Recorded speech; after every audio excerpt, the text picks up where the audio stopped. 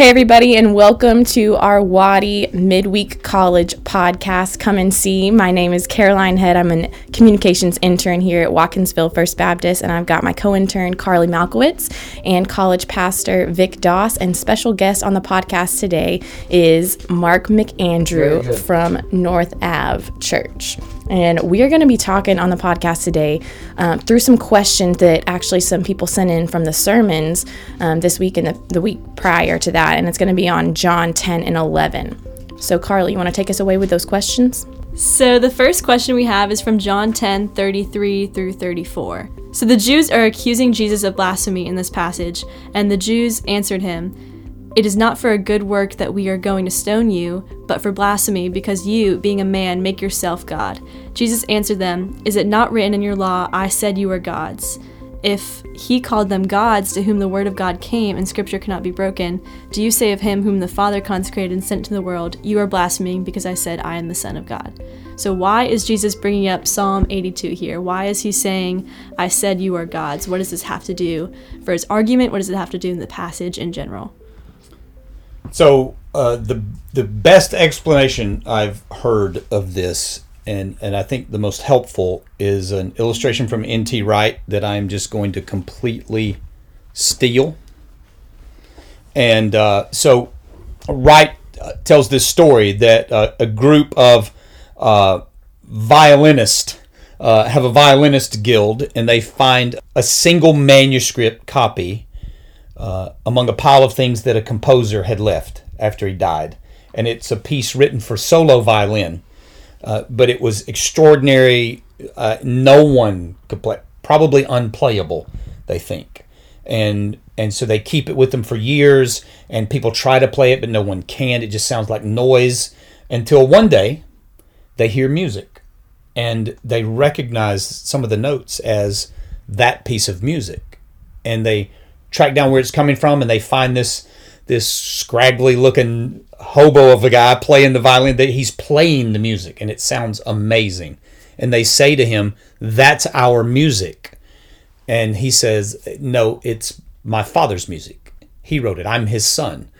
And they're angry with him because he's playing the music, and you don't have any right to play it. And they take it from him, and he says, "No, I'm an honorary member of the guild because my father was the president of the guild, if you will." But they were so angry about the fact he's playing the music that he leaves, and the music's never heard again.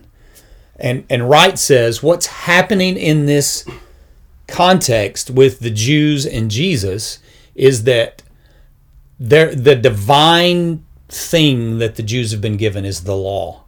And Jesus shows up as the master violinist who can play the law. He can fulfill the law.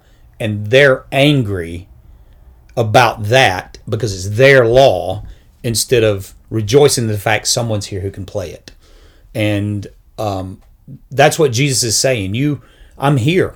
I am the Father's son. I am the answer to all of these questions that you have. And that's why Jesus uses that psalm to point out to them they're missing the Messiah, which has been the issue the whole time. And that's why he's picking fights with them and healing on the Sabbath, because they're so caught up with things they've actually added to the law, that Jesus is saying, I can play the music, and you're refusing to hear it. So even with this, the assumption here underneath the conversation is that Scripture cannot be broken. Right. A significant comment here. So Jesus is basing his whole point right now on one word in one remote psalm that most people don't even know about today. Right. Like Psalm 82 is not a well-known psalm. He grounds his whole argument in one word in the Hebrew Old Testament. And he says, we all agree here, all of us in this room, the Pharisees included, we all agree Scripture doesn't get broken. Scripture is unbreakable. Nothing in Scripture can fall down. So let me give you my argument. He goes back to that psalm, and the word there for gods, let me just read this from Psalm 82.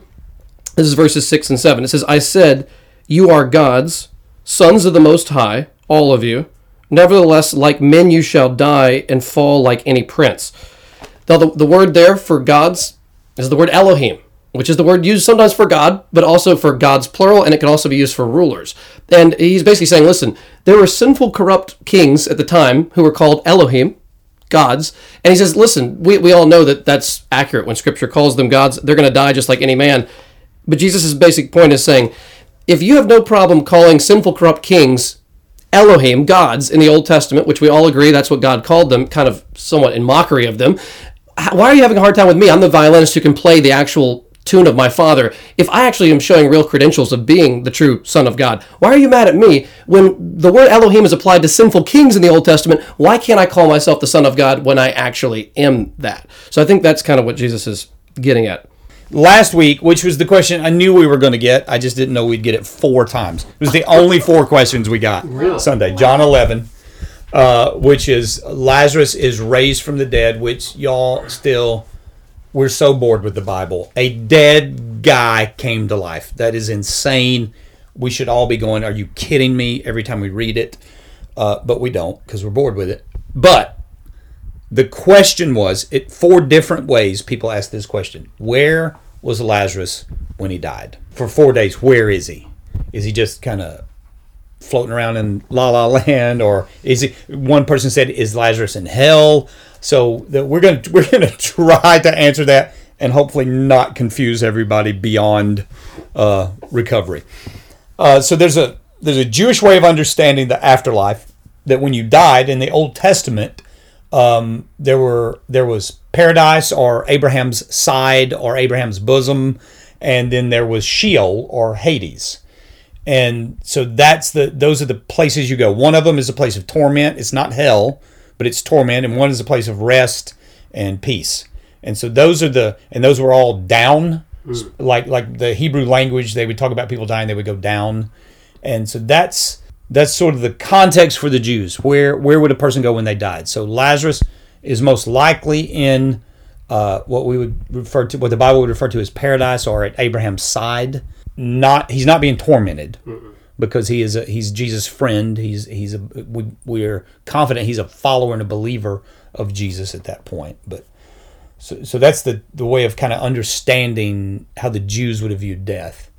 And anything to add to that? Yeah, I mean, the really safe things to say are no Old Testament believer who died went to hell or anything equivalent to hell. They were not being tormented for sin, because it's kind of like, not to make this sound silly, but it's the difference between paying with cash and credit.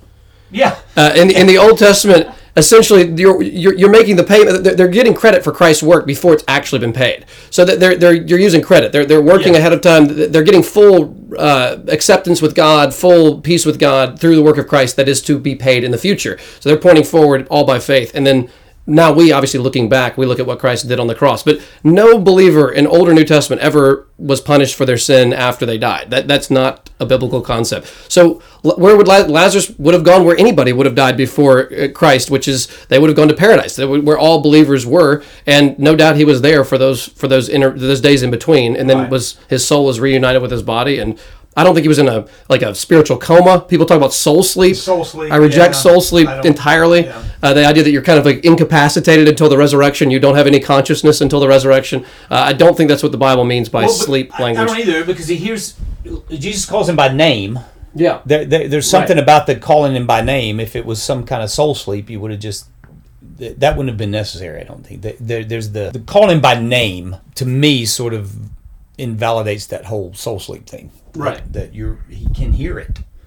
And in the New Testament, you've got Paul saying to depart and be with Christ, which is far better. Or to be absent from the body is to be present with the Lord. Right. Or the rich man Lazarus. Yep. As soon as the rich man dies, he's carried, he wakes up in torment. But Lazarus is carried by the angels to Abraham's side. So there's no sense of a gap of thousands of years between the two. And I'm just adding questions here. Why does the New Testament refer to death as sleep if we don't believe in soul sleep? There are 2 ways the Bible talks about death. One is dead. You're dead. He died. Get my notes out. Yeah, get that out. Write that down. One is he died. So one way they referred to death. Let me just make sure I got that first point. They refer to death as it's actually death. Yeah. Okay. Yeah. I got it. And another is falling asleep. Almost always, falling asleep refers to believers. Our friend Lazarus has fallen asleep, and I go to wake him. So the way I differentiated is this: if you die apart from Jesus, that is a permanent death. It's spiritual death. Death is just separation. Your soul's separated from your body. You're separated from God. There's a spiritual death. So if you die without Jesus, you're dead. If you die with Jesus, you're asleep. And so that's probably a pretty oversimplified explanation of why the Bible uses asleep, because Lazarus is, again, a believer and a follower of Jesus. And what Jesus is showing there is if you trust him and love him and put all your faith in him, death for you is basically a nap. And someday Jesus is going to tap you on the shoulder and wake you up from the nap, and you're going home. I told when we were talking about this, like my kids, you've got kids now. This happens. You put them in the car, and you go for a drive, and they go to sleep instantly. And I can remember bringing our kids home when they were small, asleep in the car, lay them down, and they fall asleep. They're in their bed. They wake up. They don't realize they fell asleep in the car, and they wake up. Where am I? Well, you're home. Dad carried you in from the car into the house. And so that's a little bit of what's death is, just the van ride till you get home, and Dad pulls you out of the van, puts you in home. Let me just add something to that. So a misconception I often find with church kids, I work with high school students a lot, so a misconception I hear a lot is the idea that when someone dies, they immediately enter into their eternal state, which is a half-truth. But it's not entirely accurate. So when a believer dies today, we immediately, our body is buried and our soul goes to be with the Lord in heaven, and we're in a state of paradise with all believers, and it's wonderful. Most people think that's the end of the story. Like, okay, now we're in heaven permanently, or you go straight to hell immediately, and that's where you are permanently. Not accurate. So if an unbeliever dies, they go to Hades, which is like a waiting room for hell. It's a place of anguish and torment, but it's not hell itself. At the end of Revelation 20, there's the final judgment, and there's a resurrection of both the good and the bad. Yes. Everyone is resurrected. Everyone gets a new body back. Believers then are given the new heavens and the new earth. No one has a resurrection body other than Jesus, and no one's on the new earth because it does not exist yet. Right. So no one's in the eternal state in that sense, except Jesus has a resurrection body.